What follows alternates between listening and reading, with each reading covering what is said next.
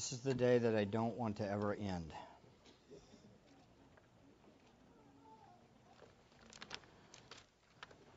I could not have,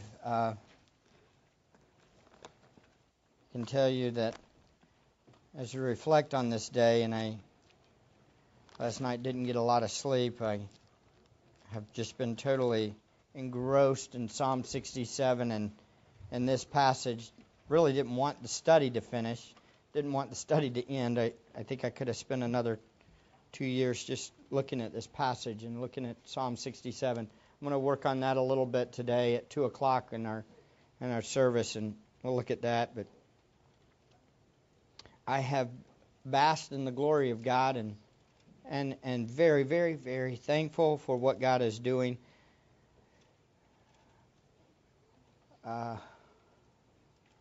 This is God's amazing blessing on my life. I am a very blessed man that I get to be a part, just a small part of this, to see. This is my dream. It's my dream.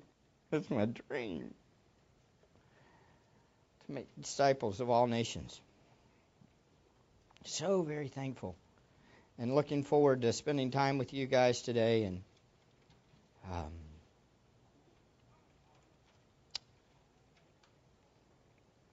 right. So let's get started. When we think back over history and over the history of the world, there have been many famous quotes people have made over the years that have been held in high esteem. Quotes that people have said that people have based a lot of their lives on, unfortunately. For example, Aristotle said, "We are what we repeatedly do. Excellence, then, is not an act, but a habit." Albert Einstein said, "The person who reads too much and uses his brain too little will fall into lazy habits of thinking." Patrick Henry, "Give me liberty or give me death." Abraham Lincoln, "A house divided against itself cannot stand." You know, those are famous quotes, but they all pale in comparison to this quote. To these words from Jesus on the mountain in Galilee. Words that have turned the world upside down. A commission from the king to his servants, telling them to go out and make disciples of him from all the nations. These are some of the final words given by our Lord to the 11 apostles before he ascended. It appears that this happens in a secluded place, just him and the 11. After being in Jerusalem and appearing to many of them already, he has them walk some 50 miles, we'll talk about that in a little bit, to Galilee, and then walk back and he meets them again. Luke 24 talks about him giving this commission again. It gives more depth to it in Luke 24. And this is probably one of the most commonly preached passages in all the Bible, right? I would imagine most of you have heard this passage preached numerous times. Today I want to try to take a fresh look at what Christ was saying when he gave this commission to his disciples. My prayer is that we will all be reminded of our Lord's desire for each of us. This is what he desires for each of us in this building and for the Gears as they minister in Taiwan. It is called the Great Commission because it is one of the clearest and most profound calls to action Jesus gave to his disciples. And it came after Jesus' death, burial, and resurrection. This must become and did become the 11's ministry goal. And this must be our goal too. God used these 11 men and the pursuit of obeying this commission to turn the world upside down. So today, let's look at a closer look, or take a closer look at this passage. The key passage, or the key elements of this Great Commission break down into 4 elements. There's 4 key elements of the Great Commission we will examine today in order for us to know what the Lord's desire for all of us is. Notice the background That's found in verses 16 and 17 of the Great Commission. The foundation of the Great Commission. The command of the Great Commission and the encouragement of the Great Commission. Let's make our way down through this passage. First, we start with the background of the Great Commission. Notice he says in verse 16, "But the 11 disciples proceeded to Galilee, to the mountain which Jesus had designated. When they saw him, they worshipped him, but some were doubtful. And Jesus came up and spoke to them." This is one of several appearances Jesus had after his resurrection, his bodily resurrection. We know from Paul that Jesus appeared to more than 500 brethren after his resurrection. Folks, do you understand the implications of the resurrection? Jesus rose from the dead bodily, meaning that the cross was accomplished, and what he did on the cross was finished. And our debts are paid. The resurrection assures that. The resurrection shows that Jesus is God incarnate. And he is the one to be worshipped and honored, and all glory and honor and power should go to him. Look over at 1 Corinthians 15. "For I delivered," Paul said, "to you as first importance what I also received, that Christ died for our sins according to the Scriptures, and that he was buried, and that he was raised on the third day according to the Scriptures, and that he appeared to Cephas, and then the 12. After that he appeared to more than 500 brethren at one time, most of whom remain until now, but some have fallen asleep. Then he appeared to James, and then to all the apostles, and last of all, to the one untimely born, he appeared to me also." That is Paul. So this passage is one of these resurrection appearances of Jesus. And he has them, and we'll see as we go along. I want to look at a couple of components of this background. First, I want you to notice the worshipers. It says in verse 17, "When they saw him, they worshipped him." His appearance brought worship from those as they recognized him and saw who he was. So we see in our passage that the 11 were on the verge of being sent out to make disciples, and they were found worshiping Christ. You know, this is a perfect background for making disciples. A heart of worship. Worshipers are disciple makers. He or she is a worshiper of Christ first, and then we make disciples. This is what a person who is truly sharing the good news is all about. They're all about proclaiming the excellencies of him who bought us. We are worshipers of Jesus. We are really not ready to share the gospel, ladies and gentlemen, and make disciples of Jesus until we are worshiping him from our heart, day and night, all the time. Worshipers, that's who we are. And then we make disciples. That's what has to happen first. Notice also that they were 11 ordinary men. 11 ordinary men. But the 11 disciples proceeded to Galilee, to the mountain which Jesus had designated. So again, it doesn't include Judas. By this time he's already met his Maker. He has died. He committed suicide after rejecting Christ. But the 11 proceed to Galilee. Who are these men that Jesus gave this great commission to? Well, they're just 11 ordinary men. Many of them were just fishermen. There was a tax collector.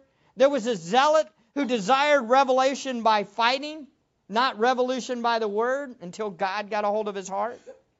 These were men who the world would not have picked, but Jesus picked them. 12 or 11 ordinary men. These were the ones who received the Great Commission. One of the greatest quotes ever given is given to 11 normal guys. This should all give us hope. Jesus did not pick the wise things of this world to proclaim his glory.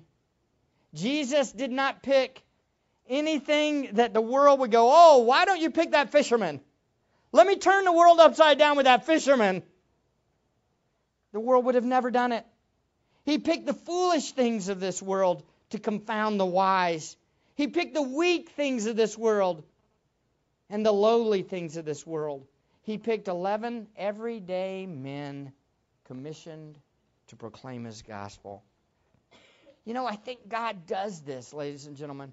God picks normal people, normal, everyday Joes, so that it never becomes about the men proclaiming the message. He picks the normal guys, so it's all about Him, even in the proclamation. While this commission was initially given to the 11, it does apply to all of us in the room. Listen, wherever you are, whoever you are, God calls you to make disciples of Christ. We too must be ready to give a defense of the hope that lies within us. And listen to me closely. Our readiness to give the defense of the hope within us is not based on our own worthiness. All elders in the room say, amen. Our readiness is based fully on who we know, the relationship we have with Christ. God used 11 ordinary men to turn the world upside down by revealing Himself to them and making them worshipers of Him. And then they're ready to proclaim the good news. Notice also, though they were doubters, it literally says, but some were doubtful. And Jesus came up and spoke to them. This information is extremely encouraging to me, but not to be used as an excuse by any of us. Even the men who lived with Jesus, walked with Him for 3.5 years, even those men who saw the great miracles, saw Him walk on water, saw Him calm the seas, saw Him die and resurrected, saw Him raise people from the dead. Still in their humanness there was doubt. There was the struggle of doubt. We know the solution to doubt is what? Trust. Trust in the all-knowing God. But again, trust happens as a result of knowing and experiencing Christ more. And it doesn't happen just in 3.5 years. It's a lifetime. It's a lifetime of pursuing Christ. If you say in your heart, oh, I never doubt. Oh.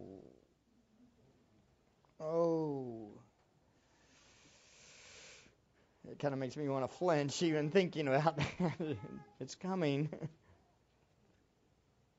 This is exactly what Jesus did, though. He encouraged the doubters. Jesus came up and spoke to them and encouraged them.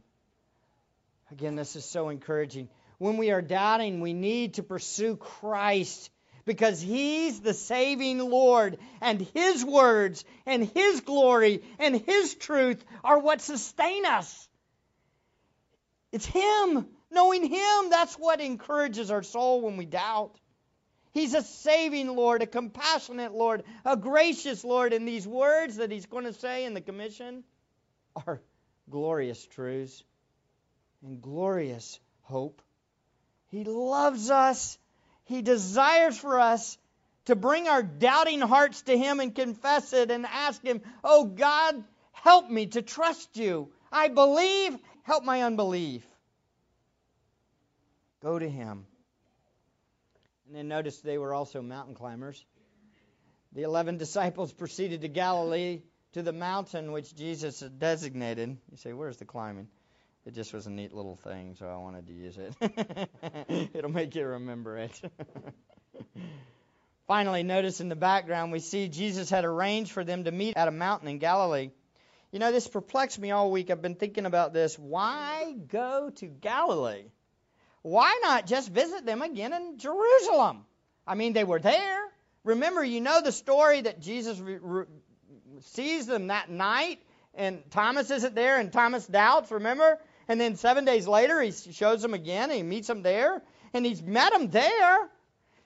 But He has them go to Galilee. Galilee is north. 50 miles or so. A long ways. A lot of walking. Especially if they went around, as many of them did. This is a long trip just to go up and have Jesus say this, and then guess what? Go back to Jerusalem.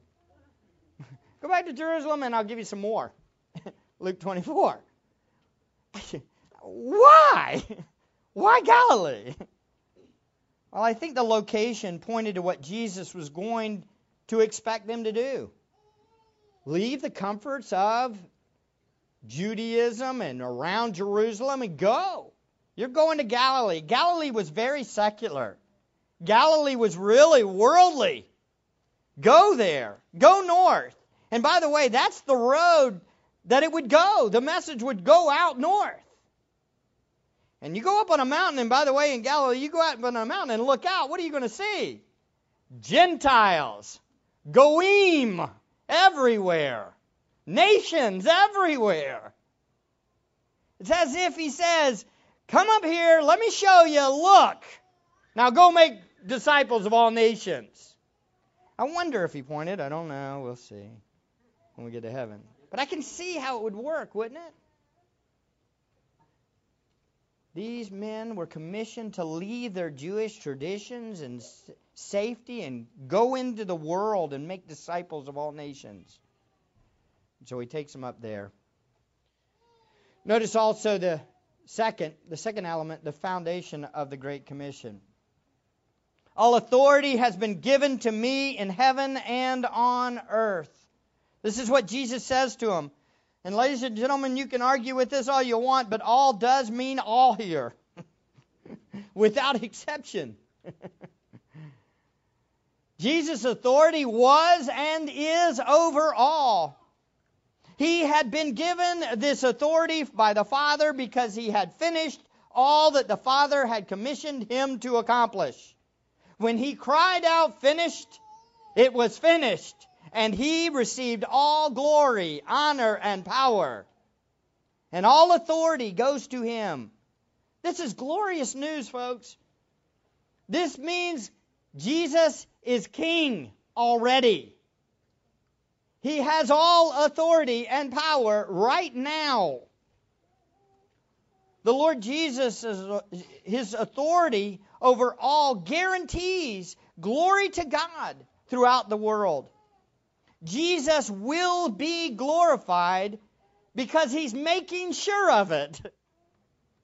Now I know, when you look out at this world, you watch TV for 5 minutes, you've got these doubts and these thoughts will come into your mind and you will say, Jesus is an authority? How? Jesus has all authority over this earth and heaven right now? How? Have you thought that?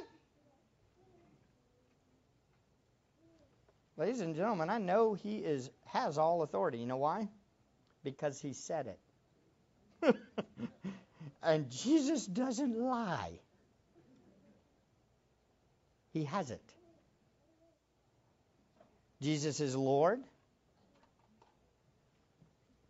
And he is winning. I think it's very interesting for us to understand that what we see does not give us the full picture.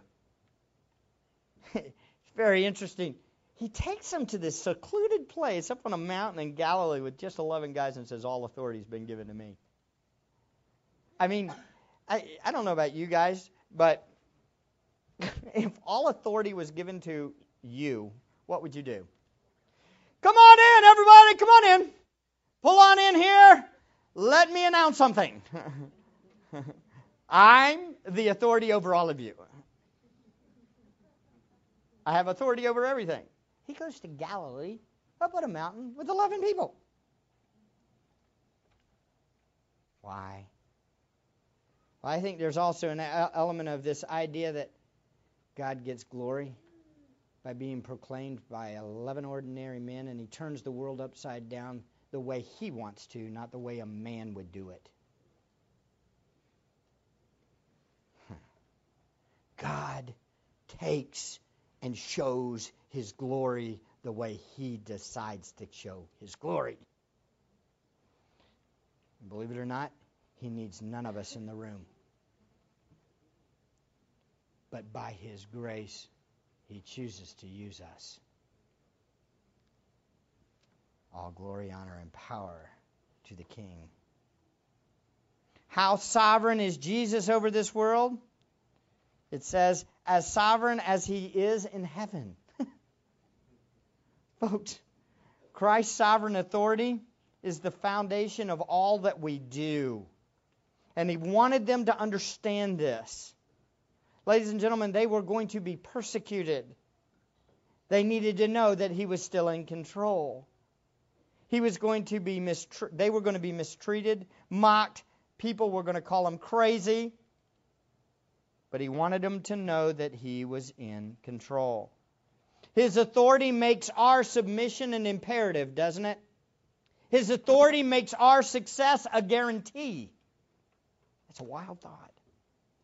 Now, I know success is not determined by us, though. Be careful. Success is determined by what God says. His authority makes our ministry fruitful. His authority makes our eternal protection sure. How do I know that I can't lose my salvation? Because Jesus has all authority. How do I know that His word will not return void? Because Jesus has all authority. How do I know that He will be glorified? Because He has all authority. If a king tells a soldier to go and attack an enemy's camp, and the king is already in control of the other person's camp, the enemy's camp, then victory is what? Sure. Unless he's trying to teach the soldier a lesson. And then sometimes he lets the enemy win to teach the soldiers to depend on him. Now, this does not mean King Jesus always wants us to win every battle, right? It must mean He wants us to win, and He wants to win the war. And His eternal perspective guarantees this. Again, as I said last week, one day every knee will bow and every tongue will confess that Jesus Christ is Lord. Why? Because He is in all authority. He has all authority. He will win. If the Gears, God forbid, go to Taiwan and the 15 that they minister to stays 15 for the next 20 years, Jesus is still king. And He's still winning. It's not based on our outward externals. It's based on the king and His decision. Because He's all authority, has all authority. But I will tell you this. If the king wants representatives from every tribe, tongue, people group to worship Him, guess what? There will be people from every tribe, tongue, and nation. Guaranteed. You know what's really funny? God gives you a glimpse into His decrees before they happen. You know why? Look at Revelation 5. This is talking about future events. This has not taken place yet. This is God telling you and giving you a glimpse of what heaven's going to look like in the future. And in Revelation 5:9 it says this. And they sang a new song saying. Now that says they sang. This is what they did. They sang it. But when is it happening? Has it happened yet? No, this hasn't happened yet. But He's talking about it as if it's in past tense. He says, worthy are you to take the book and to break its seals, for you were slain and purchased for God with your blood men from every tribe and tongue and people and nation. You have made them to be a kingdom and priests to our God, and they will reign upon the earth. Ladies and gentlemen, Jesus wins. You know why? Because He has all authority in heaven and on earth. He's already determined his victory. He's already decreed it's all going to happen. That's a wild thought, isn't it? Jesus' authority guarantees his victory. Do you think you need to know that if you're going to be commissioned to go tell people about him that hate him?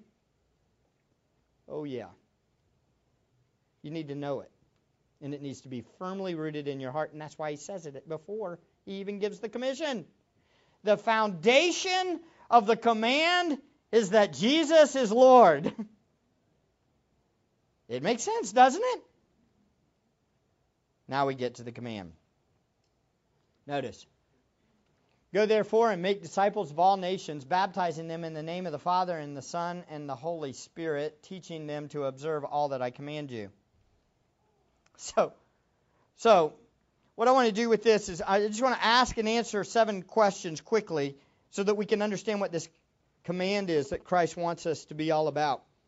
First, look at it. What is the main command? At first glance, we look at this and we say, go is the main command, but it's not.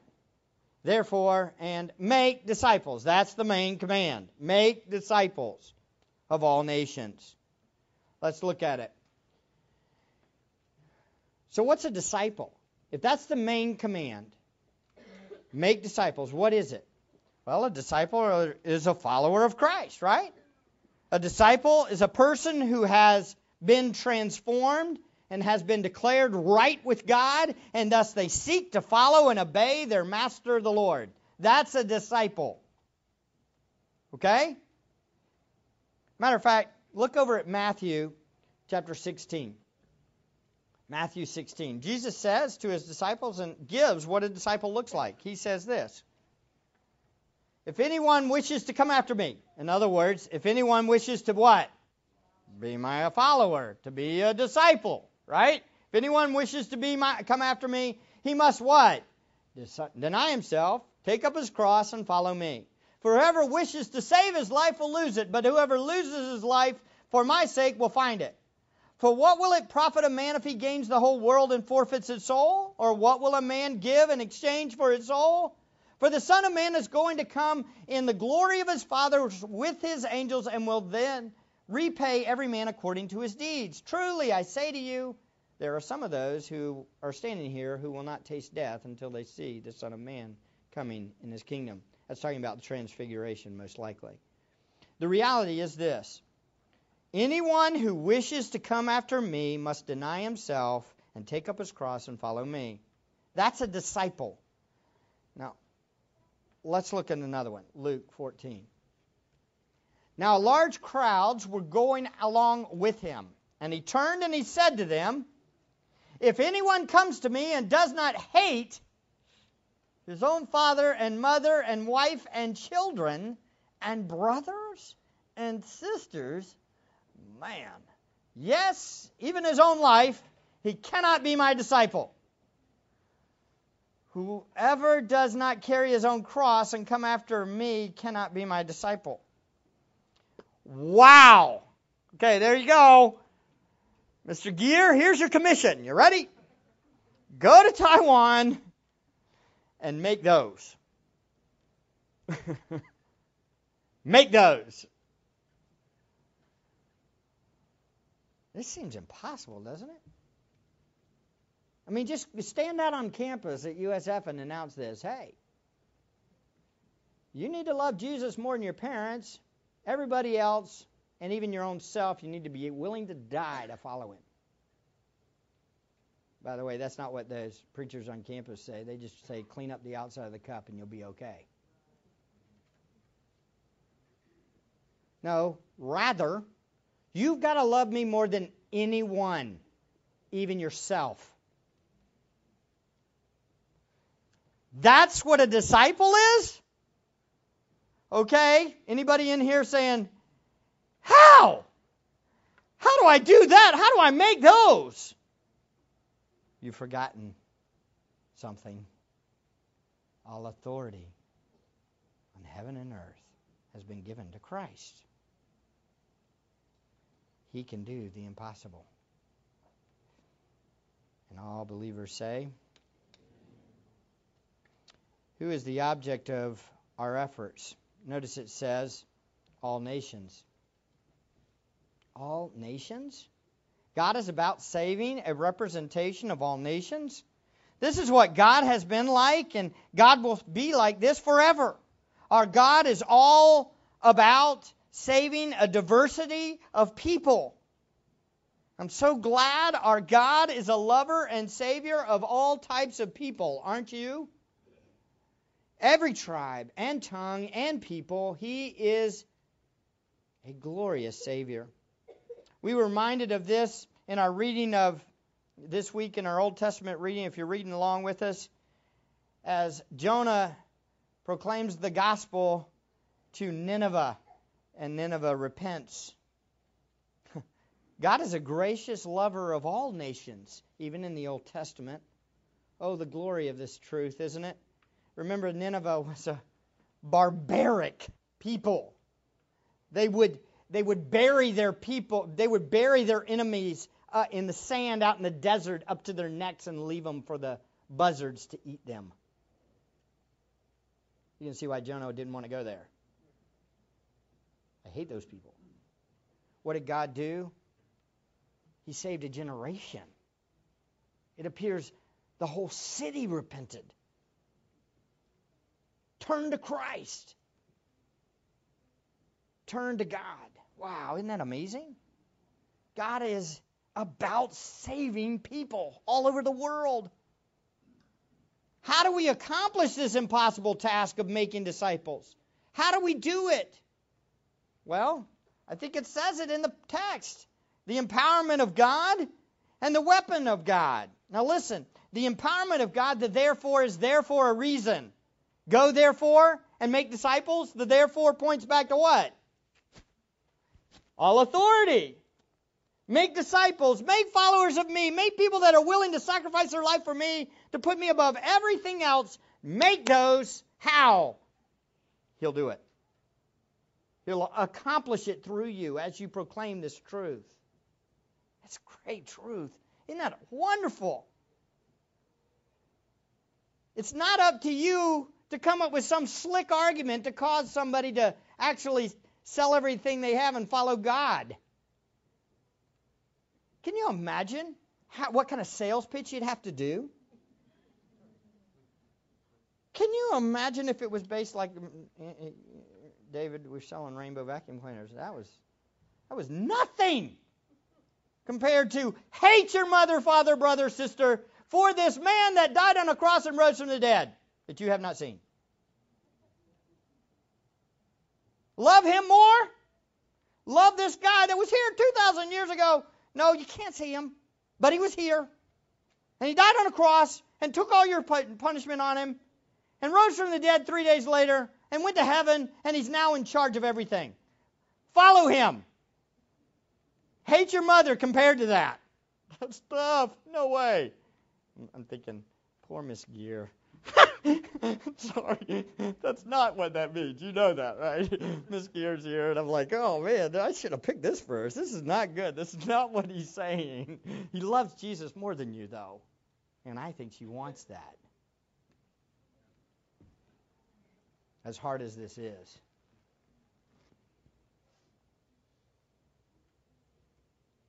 Oh, what a glorious truth. Folks, we can count on it because he is powerful. And his word is the gospel, and it's the weapon of God. It changes lives. To hear this glorious truth of who he is and what he did, it sounds crazy to the world, but to those that he is drawing, it is the most glorious news in all the world. We all go, wow, Jesus, you're amazing. Yes. You love me? Sure. You're better than anything. I'll sell everything and go to Taiwan. Because you're glorious. You're better. You're satisfying. Jesus said as much that this message was what moved people in Luke 24. He develops that Great Commission and tells them what the message is. Thus, it is written that the Christ would suffer and rise again from the dead on the third day, and that repentance for forgiveness of sin would be proclaimed in His name to all the nations, beginning from Jerusalem. Folks, think about this for a second. We've got this glorious truth that Christ died, rose from the dead on the third day, and it must be embraced fully. And that is what we proclaim. We must preach and proclaim repentance. Turning from the world and embracing Christ alone. He is your only hope. Turn to Him. And that is the message that we proclaim. And it is a powerful message. It is the message that moves us to do whatever He wants us to do and to live to honor Him. Fifth question. When do we do this? Well, it says go. And I'm going to get into a little bit of grammar here because I want you to get the point. This is translated in many of your versions as go, and it does have somewhat of a command feel to it, but if you look in the original language, it has the idea of more than this. And let me explain. It's literally, and I know I'm using big words, but you'll get them. You can write it down, go home and look in your English, go online, look up Wikipedia and look up these words and you'll get it. You'll understand as I go along. It's a passive participle. It's a past tense passive participle. All of you go, yay, what's that? Well, a passive verb it has the idea of receiving the action, not doing the action. For example, a ball was hit by the bat. Okay, the ball received the action. That was a passive action, being hit. It was hit. Okay? That's the same kind of verb here. It's a passive. It's not an active. The ball didn't go and hit the bat. It wasn't active. It was passive. Okay? It's kind of tricky. It's passive action.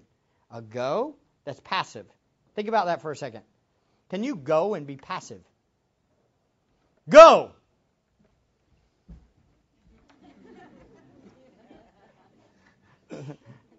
I'm going. No, you can't. How do you do that? He's making a point. It's also a past tense. It's already happened. In relation to the main verb, which is make disciples. Literally, you could translate this, having been made to go, go. Having been made to go, go. And make disciples. It has this idea of still, it's tied to the imperatival to make disciples. But you're being made to go, and as you're going, as you have been made to go, make disciples. And what's that mean? Again, it is making a huge point of God's sovereignty. That God is working in your circumstances to bring about making disciples. And as you have been made to go, you will then make disciples where you are and what you're doing. Man, if you've been close to the unfolding of the gears going, I've been like, whoa. It's like as if, are you not, there are times where I just go, no way. We've had money given to them just to help. It was great to pay for that class that we weren't expecting, just pops in there, woo, and it wasn't any of you. Just shows up. Amazing stuff. They were even accidents. Accidents with money that then when we told them, the person told us it was an accident, they said, no, just go ahead and keep it anyway. Really? Yeah, just keep it anyway. Wasn't an accident. Wasn't an accident. He's unfolded everything. Man, I saw it yesterday, just even in the ordination. You're sitting there. I know you call it an interrogation. is sitting there. He's like, oh man, this is going to be brutal. And he's like, man, I'm worried about bringing back all these verses. Man, it was cool just to watch God work through you, brother. It was just all that stuff that he had learned and God had worked in his heart. It just, it's awesome.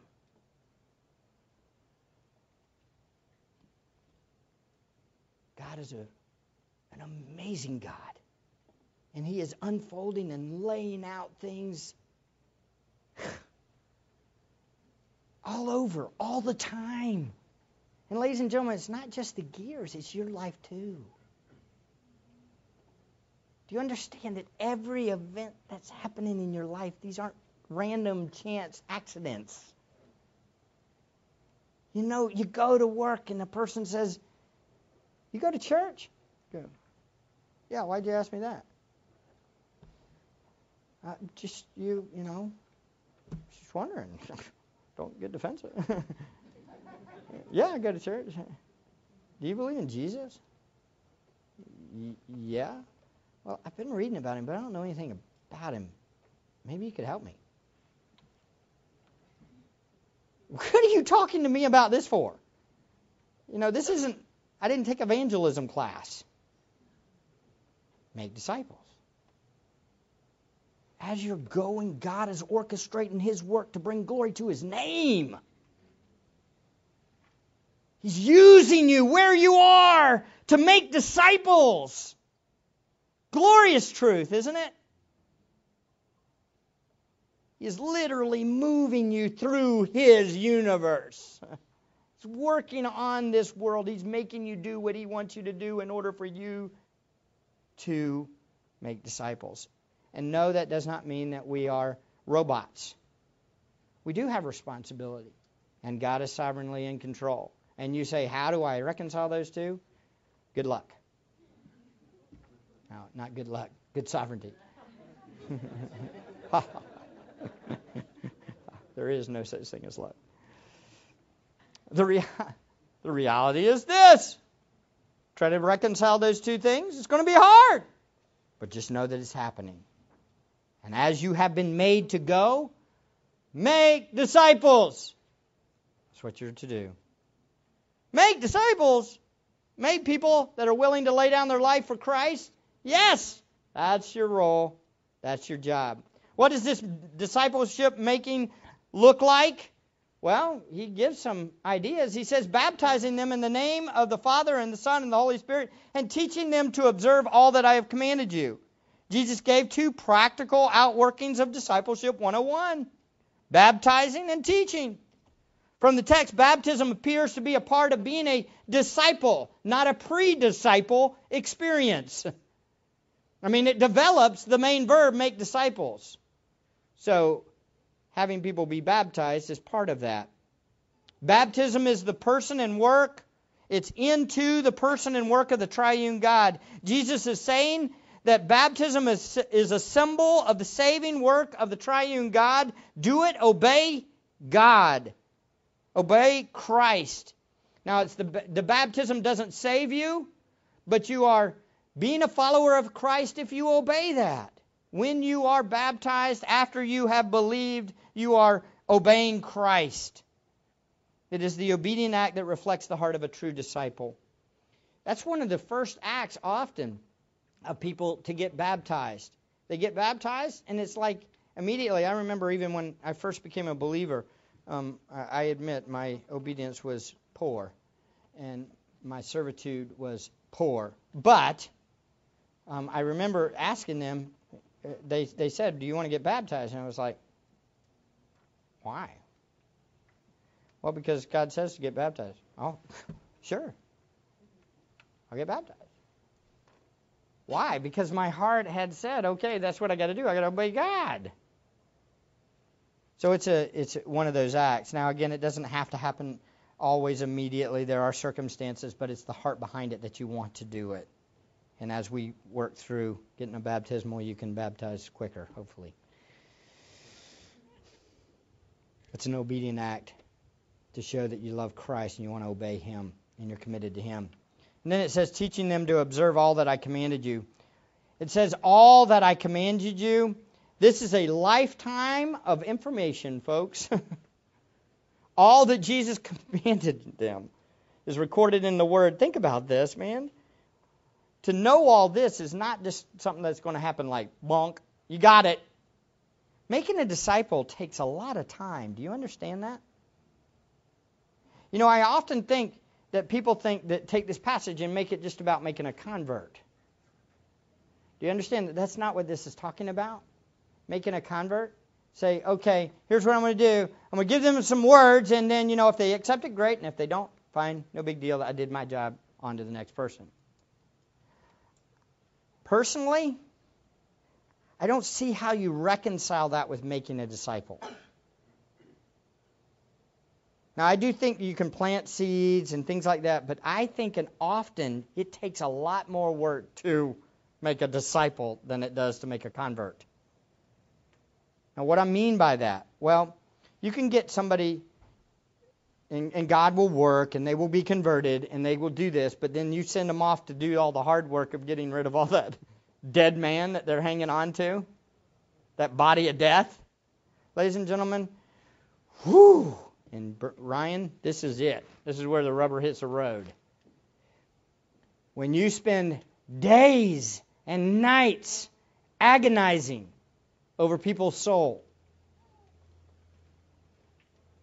it is a painful thing to make a disciple. Seeing God work. Hard work. Weeping with those who weep. Rejoicing with those who rejoice. Pointing out their idols in their hearts that they must abandon for the true love of Christ. That's making a disciple. And it's painful. But it's worth it. It's a glorious thing because our King gets all the glory. I think we need to all be careful, obviously, of thinking that one role is more important than the other in that making disciples. Because after all, what it takes to make a disciple is the whole church. It doesn't take just one person. Do you understand? There is no way that one person can make a disciple by himself. I think God intentionally set it up where pastors and teachers and evangelists would all work together to equip the saints for the work of ministry, to make us look right.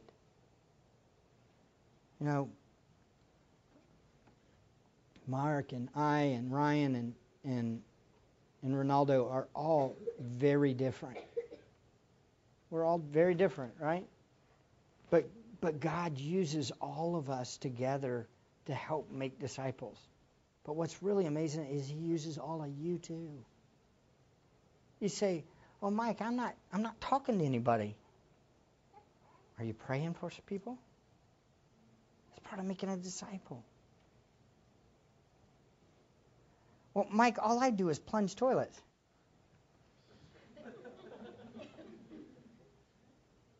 Are you making a disciple? Yes. I don't usually brag on my brother, but this is one of those that I see the grace of the Lord for many, many weeks. Did you know that he was the toilet plunger? And you say, how is that making a disciple? Well, he was the toilet plunger, and everybody else got to come in and worship.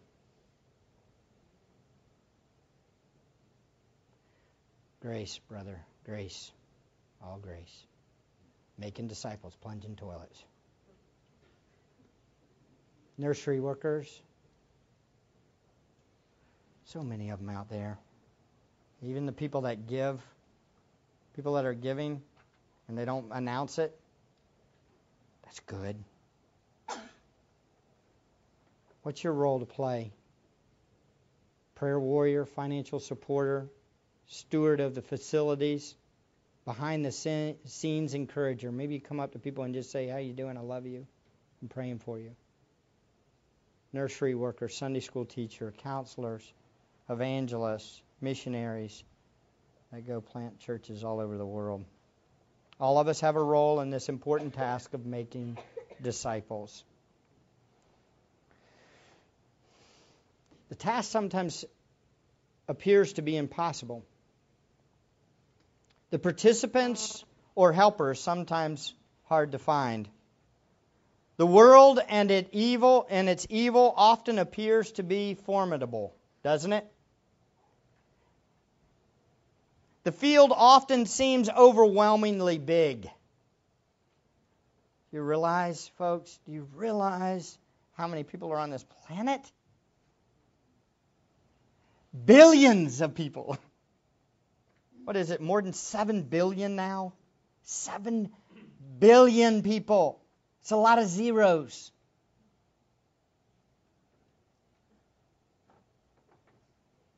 And you're talking maybe a billion? Maybe a billion? Probably not. Probably closer to 500 million. No Christ. 6.5 billion people dying and going to hell.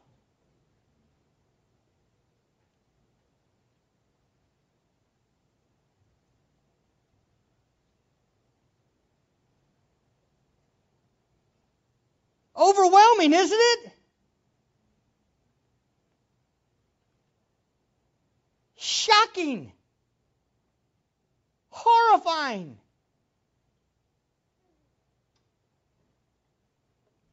The task seems almost impossible, doesn't it?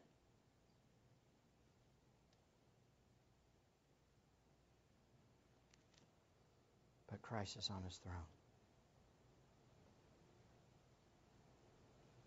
And he is redeeming a people for his own possession.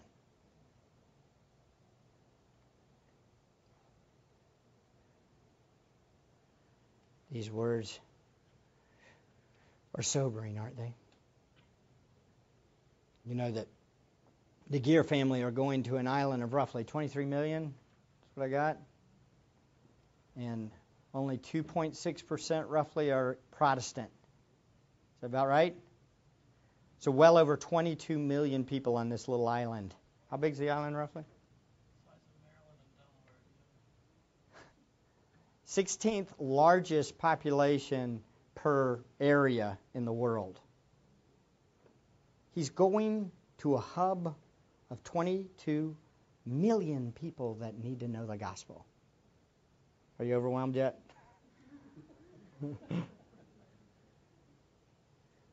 The task is huge. Impossible. But it's as if Jesus knew the disciples looking out from that hill on Galilee would say the same thing. This is impossible. You've told us what a disciple is. You've told us who we got to go to. These Goyim. These Gentiles. What are we going to do? The encouragement of the Great Commission. And lo, I am with you always, even to the end of the age. Oh, what glorious truth. And I know I'm going over, but I don't care. I told you it's going to be a long day. Just be ready. Listen, these words are beautiful words. They're glorious words, and it isn't just a Skype relationship.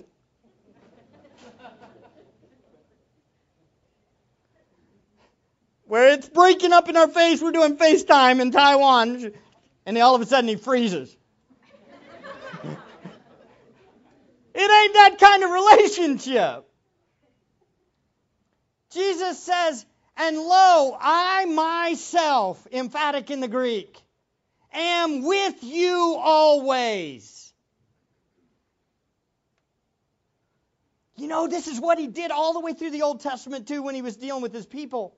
Every time they went into a battle or anytime they had anything major, he said what? I am with you. Joshua 1:9, have I not commanded you? Be strong and courageous. Do not tremble or be dismayed, for the Lord your God is with you wherever you go.